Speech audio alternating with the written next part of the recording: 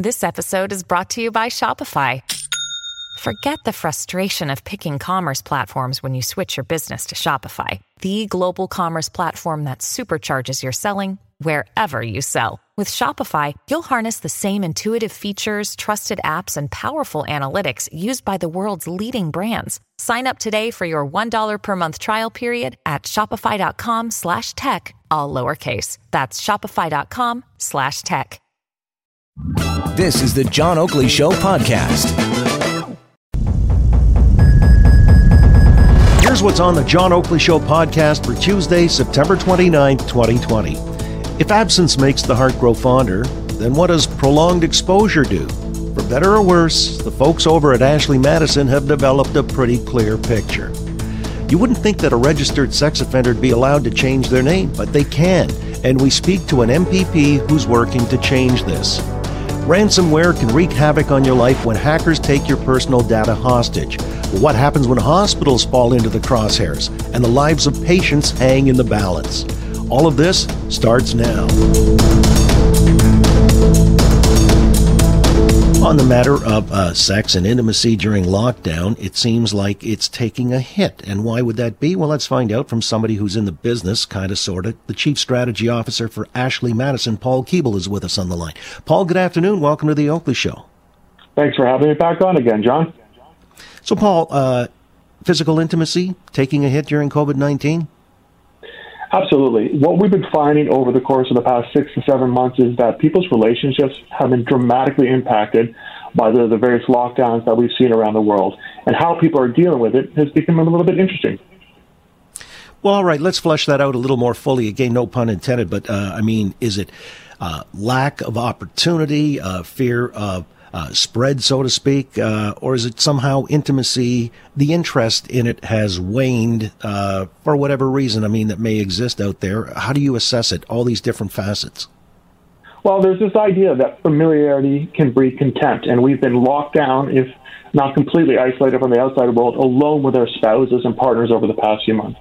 And the number one complaint that our members have indicated to us is not so much that they're not having intimacy, though that is certainly a key aspect of it, but that their spouse hasn't initiated it. And what we know about people is that there's a massive desire to be wanted inside a relationship. The idea of being alone inside a marriage is a very frightening concept, and I think that's what a lot of our members are dealing with. And so they're clearly coming to us to find an outlet, someone, a partner in crime, or just somebody to talk to who's in a similar situation. But if you're in lockdown and with your spouse, I get it, familiarity can breed contempt. By the same token, it can reframe a relationship and you grow closer. Is that possible? Sure. And again, we only speak to a small constituency of relationships around the world, though we've seen reports that affairs happen in anywhere from 20 to 80% of marriages. There's no good data to show you really how widespread totally is, though as a company, we've had almost 70 million members join, since we launched. And at the beginning of this pandemic, we had about 15,000 people joining a day. We're now up to more than 21,000 people joining a day. So clearly, people are not necessarily growing closer over this time frame, and they're seeking solutions for that problem. All right. And so having an affair, is that the solution? Or is that just, but when I say solution, it may just be a natural outcropping of a desire for closeness and maybe not finding it on the home front. Because I get in trouble invariably. People misunderstand that we're condoning this practice. That's not my business. I just want to understand, how people's lives are being lived in a certain, let's say, dimension of the human condition. So what is it then? Are people seeking that intimacy outside of their own relationship because of the lockdown? Does that make sense? Well, I think the lockdown didn't cause it, but it exposed it. So if you had any fractures within your relationship prior to the lockdown, you often were able to overcome them through a variety of solutions. So you socialized outside of the house with friends. So maybe you joined a sports team. You joined a variety of different social clubs. You went out for dinners with a broader social group. A lot of those outlets have been removed from your world, and now you're solely looking to your spouse to be everything in your life, your financial partner, your intimate partner, your friend partner, and that's a big role to take for someone who may not have played that role in 10, 15, 20 years. And so the pandemic is expanding the cracks in people's relationships. And what our service does is help these people find a solution, maybe long-term, maybe short-term, instead of looking for what we often refer to as the nuclear option, going to divorce. Because 95% of our members respond in these surveys that divorce wasn't what they were looking for. They still very much love their partner and their spouse. They just weren't getting that one aspect that they needed to continue a fulfilling life. And so we're offering that to help decrease the potential for divorce across the country, if not the globe. Paul Keeble's with us, Chief Strategy Officer for Ashley Madison. By the way, do we have any idea what the divorce rate stats are during this COVID-19, the last 6 or 7 months? Have they spiked, gone down? Any idea?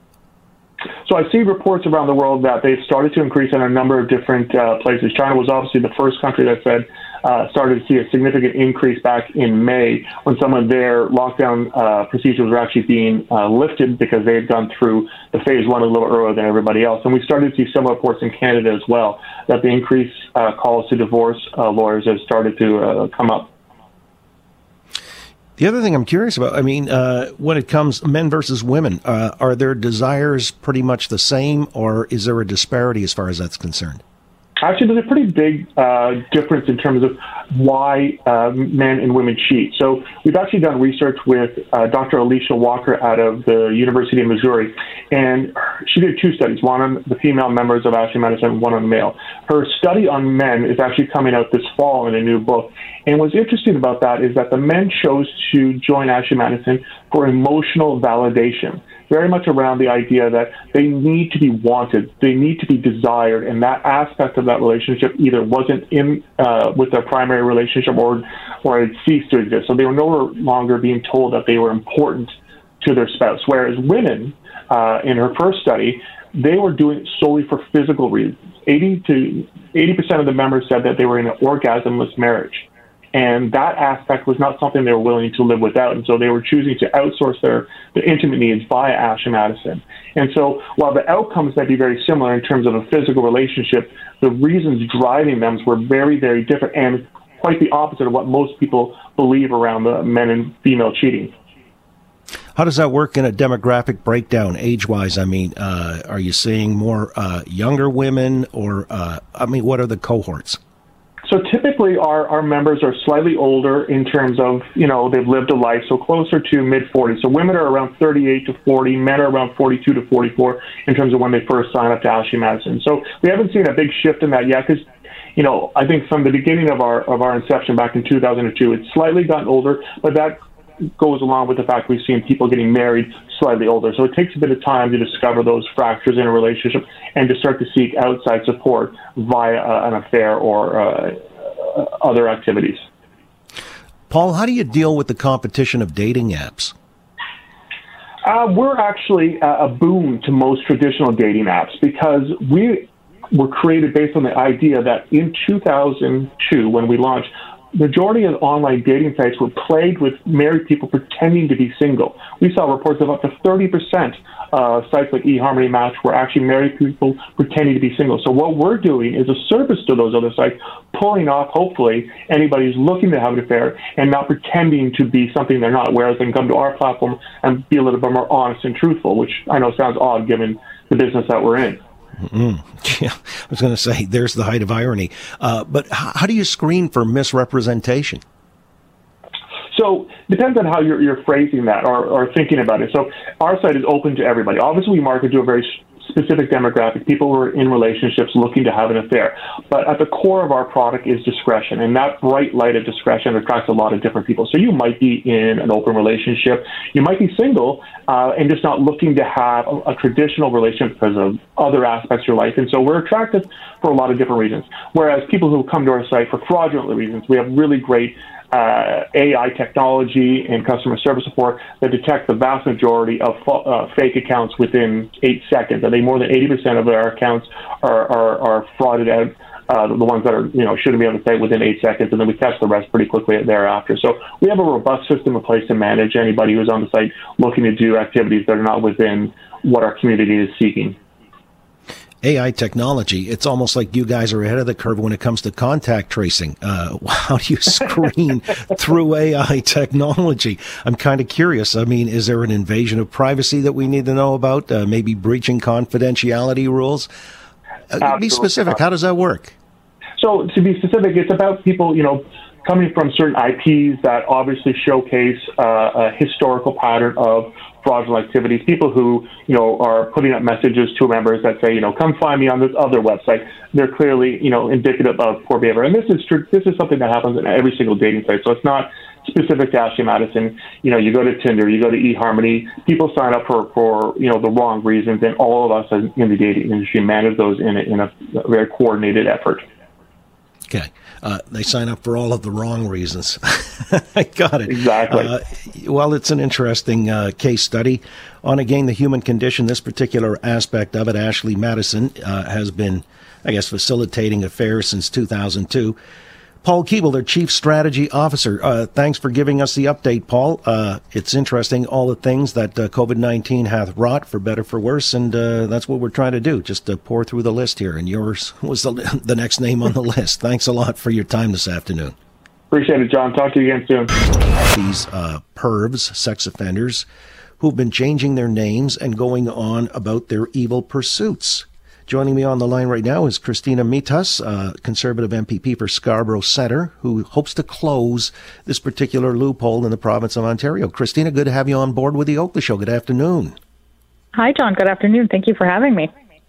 So you've got a private member's bill, as I understand it, before the legislature now, which the intent is to close this loophole, as I understand it. So tell me what it's all about in a nutshell. Sure, I'd be happy to. So it's called the Change of Name Amendment Act, and the purpose of this private member's bill is to ban registered sex offenders from having the legal means to change their names. And it closely mirrors legislation that was successfully passed through the Alberta legislature by Minister Glubish and in Saskatchewan as well. All right, so how come we haven't addressed this beforehand, or is there already something on the books that may be addressing this so it would make your private member's bill redundant?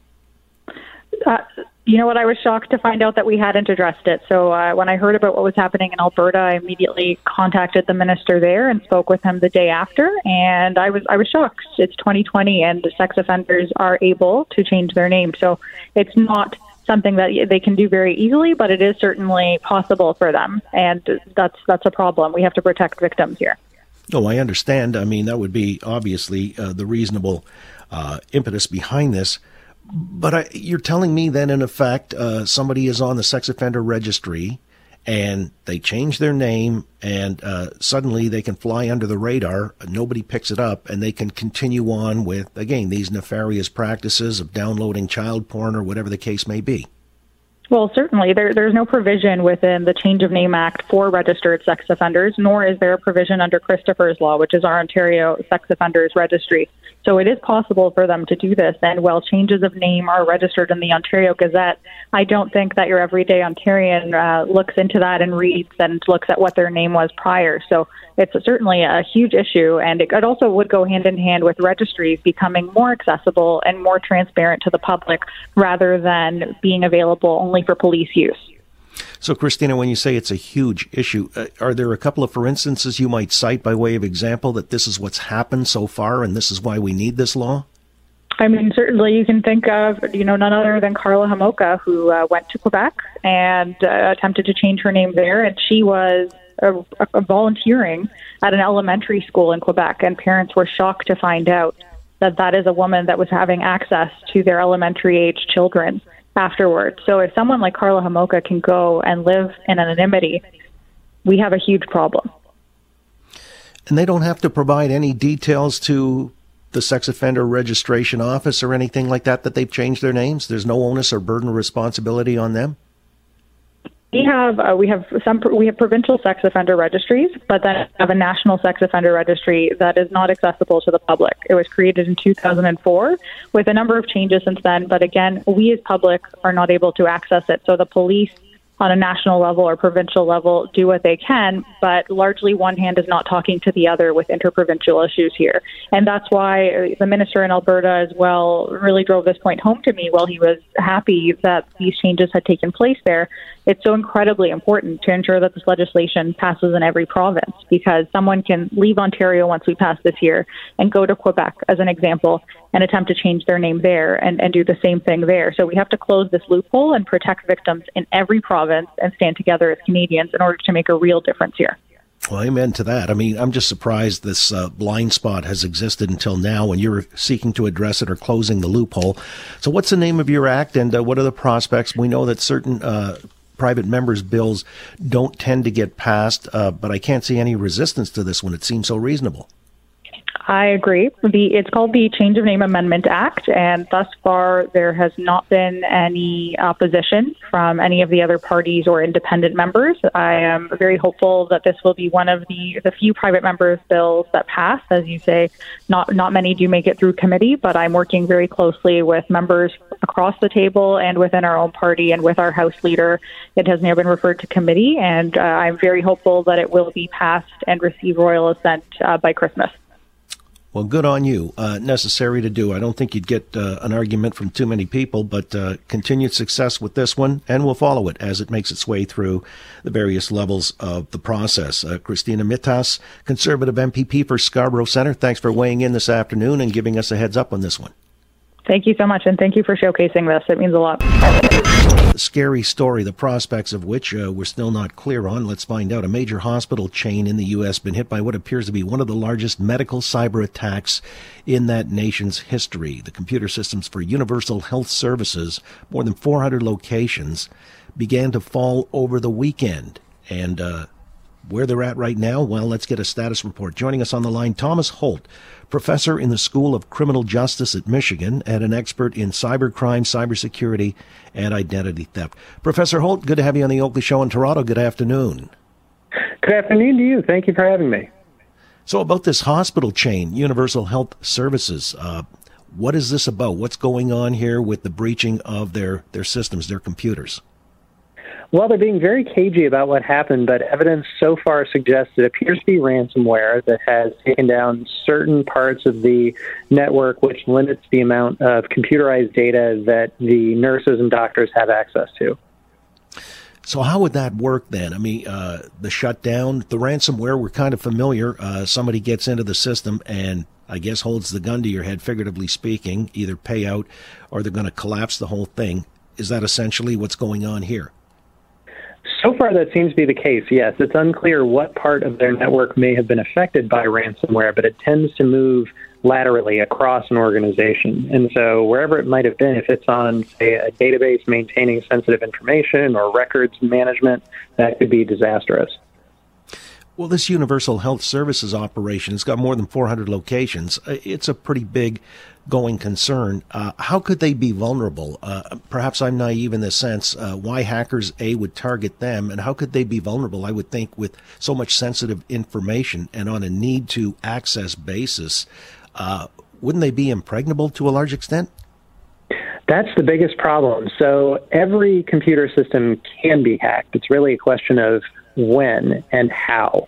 So a creative hacker will find inroads to compromise a system, and they tend, particularly ransomware guys, tend to target systems that they know are going to want to pay rather than be unable to use their resources. So hospitals, schools, in some cases power companies have become key targets because those are the entities that are going to pay as soon as possible to get access to their files and system resources.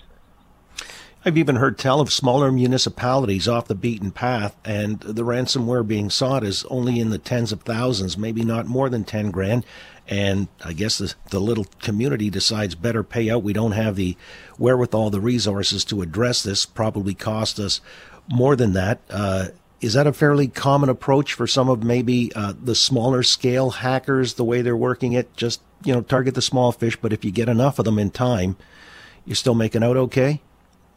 Yes, exactly. For a long time, the argument was just pay the ransom. It's cheaper, it's easier, and then investigation is possible afterward.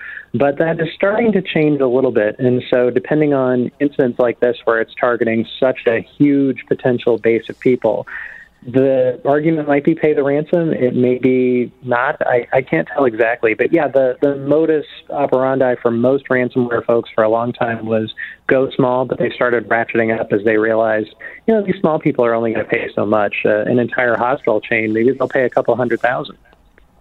Again, Thomas Holt is with us. He's a prof in the School of Criminal Justice at Michigan, an expert in cybercrime, cybersecurity, and identity theft. Professor, I'm curious. A hospital, wouldn't they have all of this data backed up some way, somehow, so that ransomware couldn't really take advantage? Ideally, yes, but depending on how often they have backups made, they could be depending on data from 2-3 months ago, so it may not be as relevant as last week or yesterday. It'll depend on what systems were compromised and when. You heard tell of any situations where people did not pay the ransomware, what the outcome was of that in a hospital setting? I'm guessing that could seriously compromise patient care, I guess, at the end of the food chain, could it not?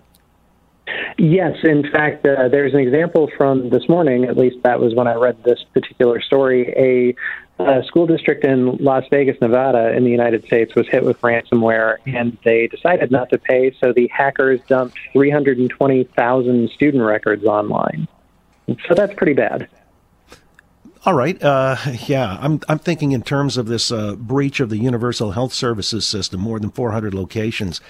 Would patient care be compromised? Could people potentially die because of this? Let's say the failure or inability to pay? It's possible. I know in Germany earlier this year, in fact, a patient died as a result of ransomware, but it is difficult to know how exactly that death occurs as a function of the attack. So if patient records are compromised, then, or if they're in some way altered or damaged, that obviously has immediate impacts for patient care. If it's, say, billing or other parts of the network that render it harder to do certain parts of the medical job, it may have less impact on patient care, but long-term it could have impact on patient data security and sensitivity of financial records and stuff like that. Yeah, in the Universal case, they're also citing the fact physicians and nurses couldn't access labs, radiology, or cardiology reports, slowed down treatment, and in some cases, if you miss the critical care at the critical point, then that's where the real problems arise, the dilemma as far as that's concerned. I'm kind of curious because you said earlier, anyone operating a computer can be hacked. Are we getting more sophisticated? Is it a case of cat and mouse with the people who are hacking and asking ransomware and things like that? How's that going? Absolutely. Hackers are extremely creative, and they always look to the next iteration of how an attack can be successful. So you may be able to stop them using this tactic, so they'll find an alternative to get around it. So it is very much a cat and mouse game, or sort of a slow escalation of behavior over time. Now, typically, who would these hackers be? Is that part of organized crime, or are they just bad state actors? There was a story of the health system, the national health system in the UK being shut down in 2017, and the hackers were working for the North Korean government. I guess, it comes in different ways, shapes, and forms, but typically, who would be these hackers? Mostly when we're thinking about something like ransomware, especially when they're targeting a specific type of resource consistently, mostly we associate this with financially motivated criminals or cyber criminals. There's not as solid evidence as we might want to suggest it's organized crime in the offline context, but these can be actors who are working loosely together online. Nation states do engage in ransomware attacks, but they're very infrequent, and the North Korean example you gave, going back to WannaCry, is really one of the few that we have. Mostly with ransomware, since it is about getting money from someone, it's less a nation-state activity and more of just a financially motivated person-type activity. How are they discovered? How do you track or trace who it may be? Almost reverse engineering the hack, aren't you? Yep, exactly. In fact, with ransomware, there are kind of unique hallmarks around the malicious software itself that can give you a sense of who the attacker is. And if you see the same basic digital signature of the malicious software across different attacks, that makes it easier to begin to attribute the attack to a specific person or a group. And in the event you see them advertising services or saying we have this data for sale that may be linked to a prior event, that helps get a little closer to saying this is the people or the person responsible. And Professor, if you pay the ransomware, who's to say they just won't comply or won't come back at you again anyway? I mean, is it an honor system, so to speak? Kind of, yeah. The idea is that if you've paid the ransom once, ideally a smart system operator or cybersecurity professional within the organization will block that hole from being attacked again. So you limit your risk from that type of attack. Additionally, if you're the attacker and you say, sure, if you pay us, we'll make sure you get access to all your data back, and you get paid, and then you don't provide that information, that just suggests to the next victim, pay or don't pay, the outcome is going to be the same. So it's sort of dependent on the attacker making good on their end as well as you making good on your end as the victim to pay. Because if you pay and nothing happens, nobody else is going to pay. Right, provided they know the outcome in the first instance. I mean, yes. This is really the shadowy world that's inhabited by these cyber criminals, the hackers demanding ransomware. Great to have this enlightenment, Professor Holt. Appreciate your time this afternoon. Stay well. My pleasure. Thank you. You too. Thank you. Thomas Holt, professor in the School of Criminal Justice at Michigan, an expert in cybercrime, cybersecurity, and identity theft. This has been the Oakley Show podcast for Tuesday, September 29, 2020. You can listen live weekday afternoons from 3 to 6 Eastern. Turn the dial to 640. Listen live at 640toronto.com or search the name John Oakley on Spotify or wherever you get your podcasts.